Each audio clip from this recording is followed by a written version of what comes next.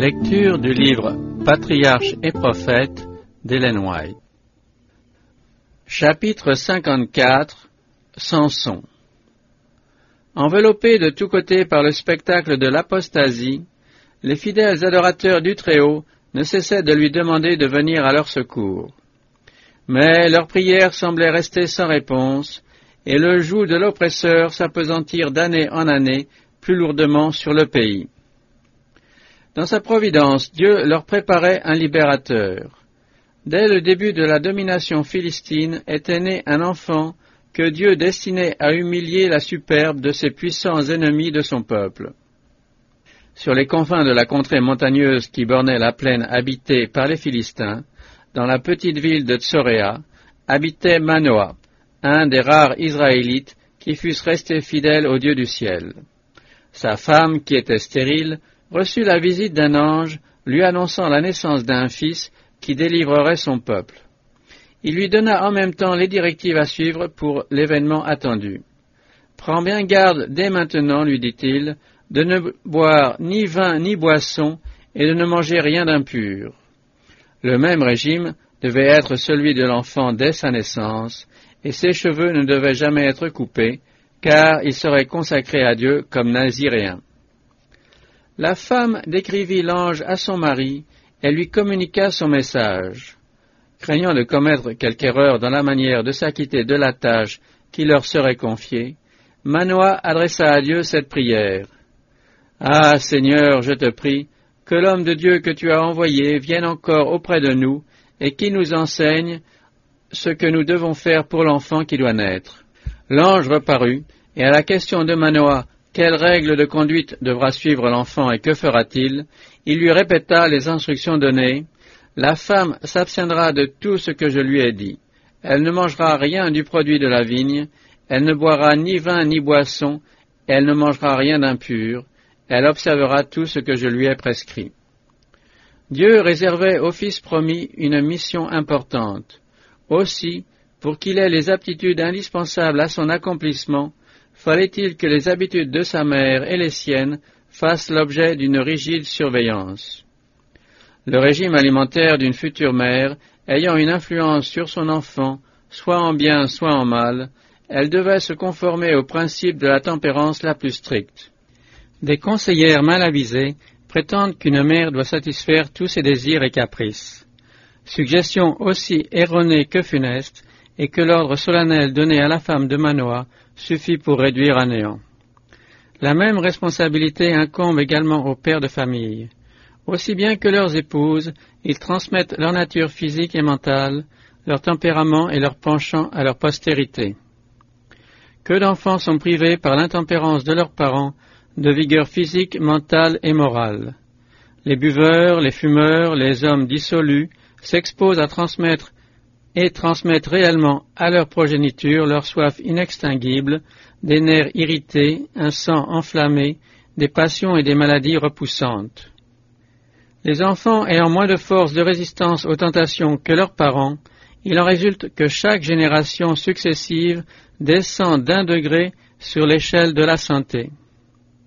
Les parents sont donc pour une bonne part responsables non seulement des passions violentes et des désirs déréglés de leurs petits, mais aussi de l'existence de milliers d'enfants qui naissent sourds, aveugles, rachitiques ou idiots. Chaque père et mère devrait s'inspirer de la question de Manoah, quelle règle devra suivre l'enfant? Si tous ceux qui font peu de cas des influences prénatales voulaient relire les instructions solennelles données et réitérées au couple hébreu, ils verraient comment le Créateur envisage cette question. Mais il ne suffisait pas que le fils attendu reçût de ses parents une bonne constitution. Il fallait encore que ces mesures prénatales fussent suivies de la formation de bonnes habitudes. Dès son enfance, le futur juge et libérateur d'Israël devait être astreint aux règles sévères d'une tempérance rigoureuse. Naziréen, dès sa naissance, il allait s'abstenir strictement de vin et de toute boisson similaire. De même, il faut inculquer à tous les enfants dès l'âge le plus tendre la tempérance, le renoncement et la maîtrise de soi. La prohibition de l'ange s'appliquait à tout aliment impur. La distinction entre les animaux purs et impurs, loin d'être un règlement cérémoniel et arbitraire, est fondée sur des principes sanitaires. C'est surtout à l'observance de ces règles qu'il faut attribuer la vitalité merveilleuse qui distingue le peuple juif depuis des milliers d'années. Les principes de la tempérance ne s'appliquent pas seulement à l'usage des boissons fermentées. Ils vont bien plus loin. Une nourriture stimulante et indigeste fait souvent à la santé un tort aussi considérable que ces boissons et communique dans bien des cas les germes de l'intempérance. La vraie tempérance consiste à s'abstenir de tout ce qui est nuisible à la santé et à user avec modération de ce qui lui est favorable. Peu de personnes se rendent bien compte des rapports intimes qui existent entre leur régime alimentaire et leur santé, leur caractère, leur utilité dans ce monde et leur destinée éternelle. Le corps étant le serviteur de l'esprit et non le contraire, nos penchants doivent rester sous la domination de nos facultés intellectuelles et morales. La promesse faite à Manoah se réalisa par la naissance d'un fils auquel il donna le nom de Samuel, ce qui veut dire le batailleur. On ne tarda pas à remarquer que le jeune garçon possédait une force physique phénoménale qui ne résidait pas, comme Samson et ses parents le savaient fort bien, dans la puissance de ses muscles, mais dans sa qualité de naziréen, dont sa chevelure était le symbole. Si Samson avait obéi au commandement de Dieu aussi fidèlement que ses parents, sa carrière eût été plus noble et plus heureuse. Mais ses relations avec les idolâtres le pervertirent. La ville de Soréa, n'étant pas éloignée du pays des Philistins, Samson y faisait de fréquentes visites. Il y contracta des liaisons qui assombrirent toute sa vie. Une jeune Philistine de la ville de Timna gagna son cœur et il résolut de l'épouser. À ses parents pieux qui cherchaient à l'en dissuader, il n'eut que cette réponse « Elle plaît à mes yeux ». Arrivé à l'âge viril, alors qu'il allait entrer dans sa divine mission et qu'il aurait dû être particulièrement fidèle au Seigneur, Samson se lia aux ennemis d'Israël. Il ne se demanda pas si, en épousant la personne de son choix, il allait glorifier Dieu, ou si, au contraire, il ne rendait pas impossible la réalisation de sa vocation. Dieu a promis la sagesse aux hommes qui mettent sa volonté au-dessus de tout, et non à ceux qui sont résolus à suivre leurs caprices. Que de gens imitent la conduite de Samson. Que de chrétiens ne cherchent pas le conseil de Dieu, n'ont pas sa gloire en vue, et chez lesquels le choix d'un mari ou d'une femme ne dépend que de l'inclination. En conséquence, que de mariages entre croyants et non-croyants. Au lieu que la foi chrétienne exerce une influence prépondérante dans cette question, il arrive trop souvent que les mobiles auxquels on obéit y sont complètement étrangers. Pour étendre constamment son influence sur le peuple de Dieu, Satan met en jeu des passions non sanctifiées et s'efforce de le pousser à s'unir avec ses sujets. Or, le Seigneur a placé à cet égard, dans sa parole, les avertissements les plus précis. Quel accord existe-t-il entre Christ et Bélial, un des noms de Satan, dit l'apôtre Paul, ou quelle part le fidèle a-t-il avec l'infidèle? Les noces de Samson le mirent en rapport amicaux avec des gens qui haïssaient le Dieu d'Israël. De même, ceux qui contractent volontairement des relations de ce genre jugent indispensable de se conformer à un bon nombre d'usages et de coutumes de la société qui les entoure. Un temps précieux est ainsi gaspillé en pensée et en parole qui sapent les principes par la base et ébranlent les convictions. Avant même la fin des noces, la femme pour laquelle Samson avait transgressé les ordres de Dieu faisait preuve de duplicité vis-à-vis de son mari. Indigné de cette perfidie, il la quitte pour s'en retourner seul à Tsoréa. Revenu de sa colère, il revient chercher sa femme et la trouve mariée à un autre. Pour se venger, il met le feu au blé et aux oliviers des Philistins, qui, de leur côté, font mourir la malheureuse femme, sans se rappeler que c'était leur menace qui l'avait poussé à la trahison. Mis en fureur à Louis du traitement barbare infligé à sa femme, Samson, qui avait déjà donné des preuves de sa force extraordinaire en déchirant un jeune lion de ses mains et en tuant 30 hommes d'Ascalon, bat complètement les Philistins en leur infligeant une grande défaite. Puis, pour échapper aux poursuites de ses ennemis, il se retire dans la caverne du rocher d'Étam, au pays de Juda. Mais un fort détachement de Philistins pénètre dans la région, et les habitants de Juda, alarmés, consentent lâchement à lui livrer Samson. 3000 hommes de Juda, auxquels il donne l'assurance qu'il ne leur fera pas de mal, viennent l'arrêter. Il consent à être lié et livré aux Philistins, à condition qu'ils ne le touchent pas, ce qui l'obligerait à les massacrer. Samson, lié de 2 cordes neuves, est conduit dans le camp ennemi, où sa vue provoque de grandes démonstrations de joie. Mais, tandis que leurs cris font retentir les échos des collines, l'Esprit de l'Éternel le saisit, et les cordes qu'il avait au bras deviennent comme du lin brûlé par le feu, les liens tombent de ses mains, puis, s'emparant de la première arme qui lui tombe sous la main, une mâchoire d'âne, qui devient plus redoutable qu'une épée ou une lance, il fait des Philistins un tel carnage qu'il s'enfuit, fou de terreur, laissant 1000 morts derrière eux. Si les Israélites avaient été disposés à se joindre à Samson pour compléter la victoire, ils auraient pu à ce moment-là secouer le joug de leurs oppresseurs. Mais, à force de négliger leur mission d'extirper les païens, ils devinrent timides et lâches. Dans leur honteuse pratique, toléraient leur cruauté et leur injustice tant qu'elle ne les touchait pas, quitte, si l'oppression fondait sur eux, à se soumettre abjectement. Il leur arrivait même, quand Dieu leur suscitait un libérateur, de l'abandonner et de se joindre à leurs ennemis. Après sa victoire, Samson, établi juge par les Israélites, exerça cette fonction pendant 20 ans. Mais un acte coupable en prépare un autre. Comme il avait transgressé le commandement de Dieu en prenant une femme chez les Philistins, il retournait parfois chez ses ennemis mortels pour y satisfaire des passions coupables.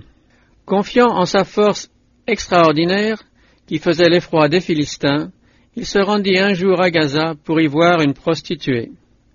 Quand ils apprirent son arrivée, les habitants de la ville se réjouirent à la pensée de la vengeance qu'ils allaient pouvoir satisfaire. Leur adversaire ne s'était-il pas enfermé dans les murs d'une de leurs cités les mieux fortifiées? Sûrs de leur proie, ils attendirent le matin pour assurer leur triomphe.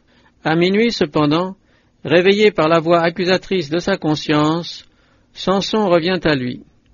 Quoiqu'il ait violé son naziréat, Dieu ne l'abandonne pas, et sa force prodigieuse le sauvera cette fois encore.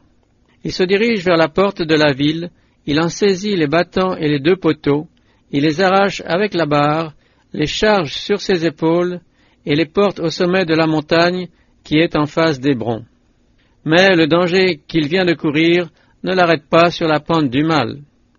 Il ne retourne plus chez les Philistins, mais continue de rechercher les plaisirs sensuels qui l'entraînent à sa perte.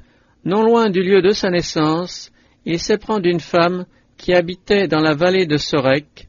Elle s'appelait Dalila. La vallée de Sorek était célèbre par ses vignes, et c'était là un attrait de plus pour le chancelant naziréen qui avait déjà bu du vin et brisé cet autre lien qui l'attachait à la vertu et à Dieu. Les Philistins, qui suivaient avec attention tous ses mouvements, apprirent bientôt le motif avilissant de sa visite et résolurent de se servir de Dalila pour le perdre. N'osant s'attaquer à Samson tant qu'il était en possession de sa grande force, ils résolurent d'en découvrir le secret.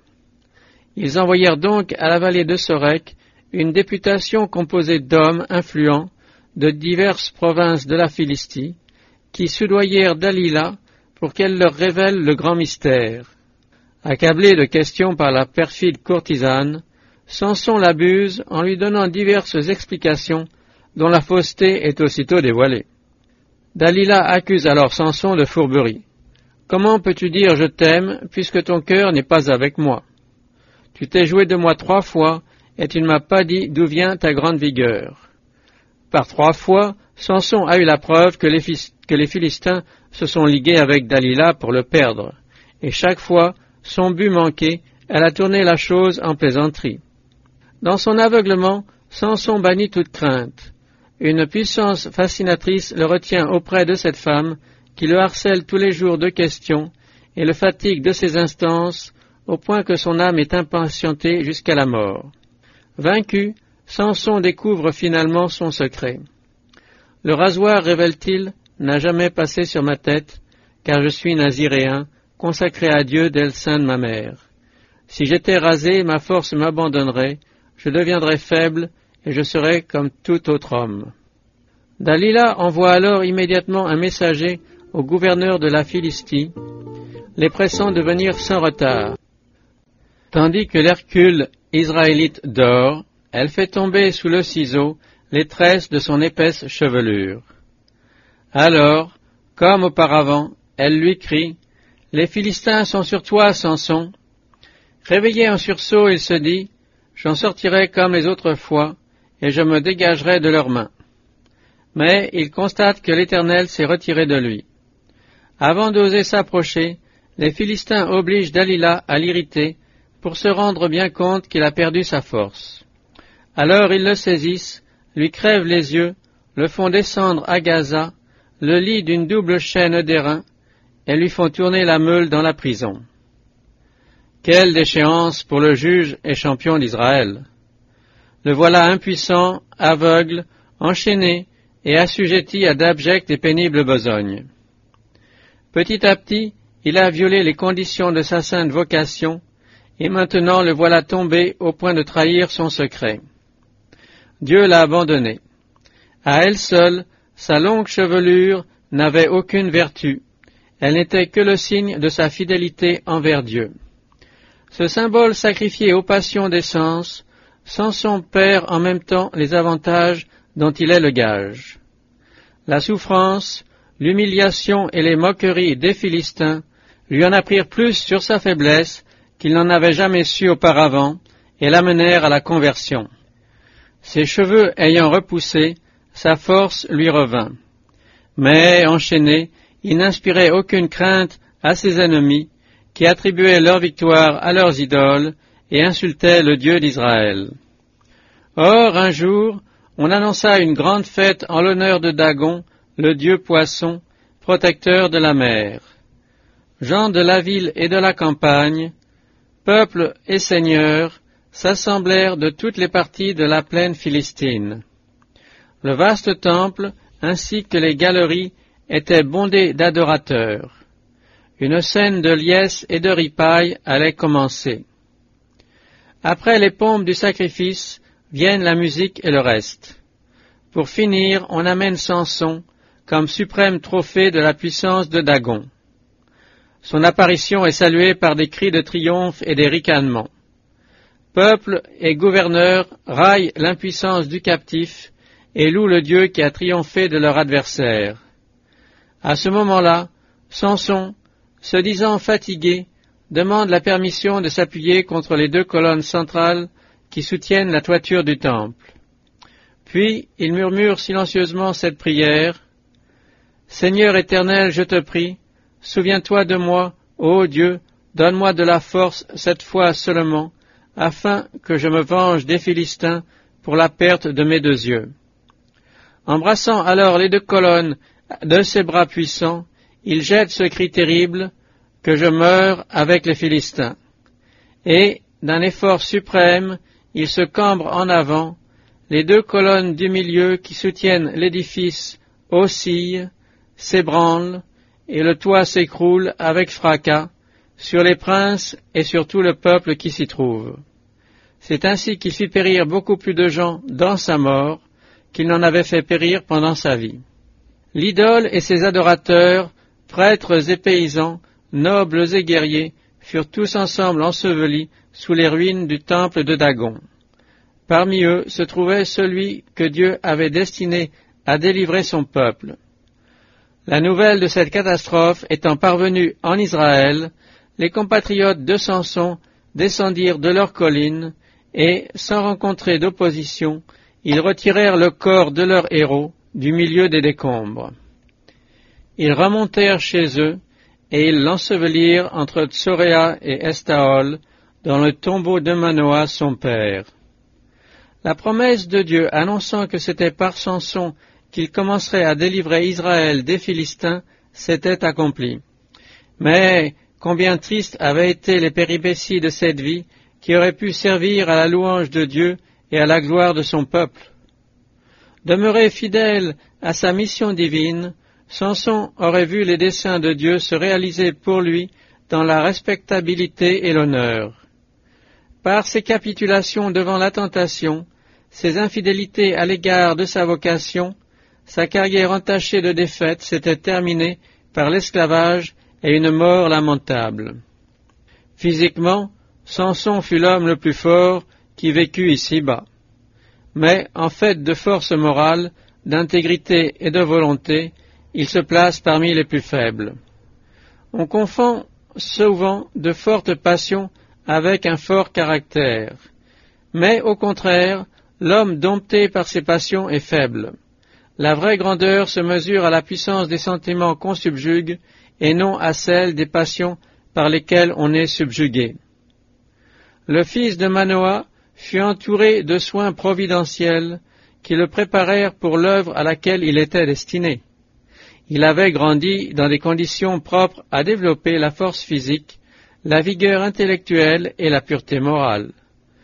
Mais sous l'influence de mauvaise compagnie, il s'était peu à peu détourné de Dieu, sa seule sauvegarde, et il avait été emporté par le torrent du mal. Les hommes qui rencontrent des épreuves dans l'accomplissement de leurs devoirs peuvent être assurés de la protection divine. Mais ceux qui suivent volontairement le sentier de la tentation y tombent un jour ou l'autre. Les hommes que Dieu se propose d'utiliser comme ses instruments en vue d'une œuvre spéciale sont précisément ceux que Satan poursuit de ses tentations avec le plus d'acharnement. Il s'attaque à leur côté faible, il cherche par certains défauts de caractère à s'emparer de tout leur être, sachant bien que ces défauts caressés lui livreront la place. Mais nul n'est fatalement voué à la défaite, ni réduit à surmonter la puissance du mal par ses propres forces. Le secours est à la portée de tous ceux qui le désirent réellement. Les anges qui montaient et descendaient l'échelle de Jacob seconderont tout homme sincère dans sa marche vers les plus hauts sommets.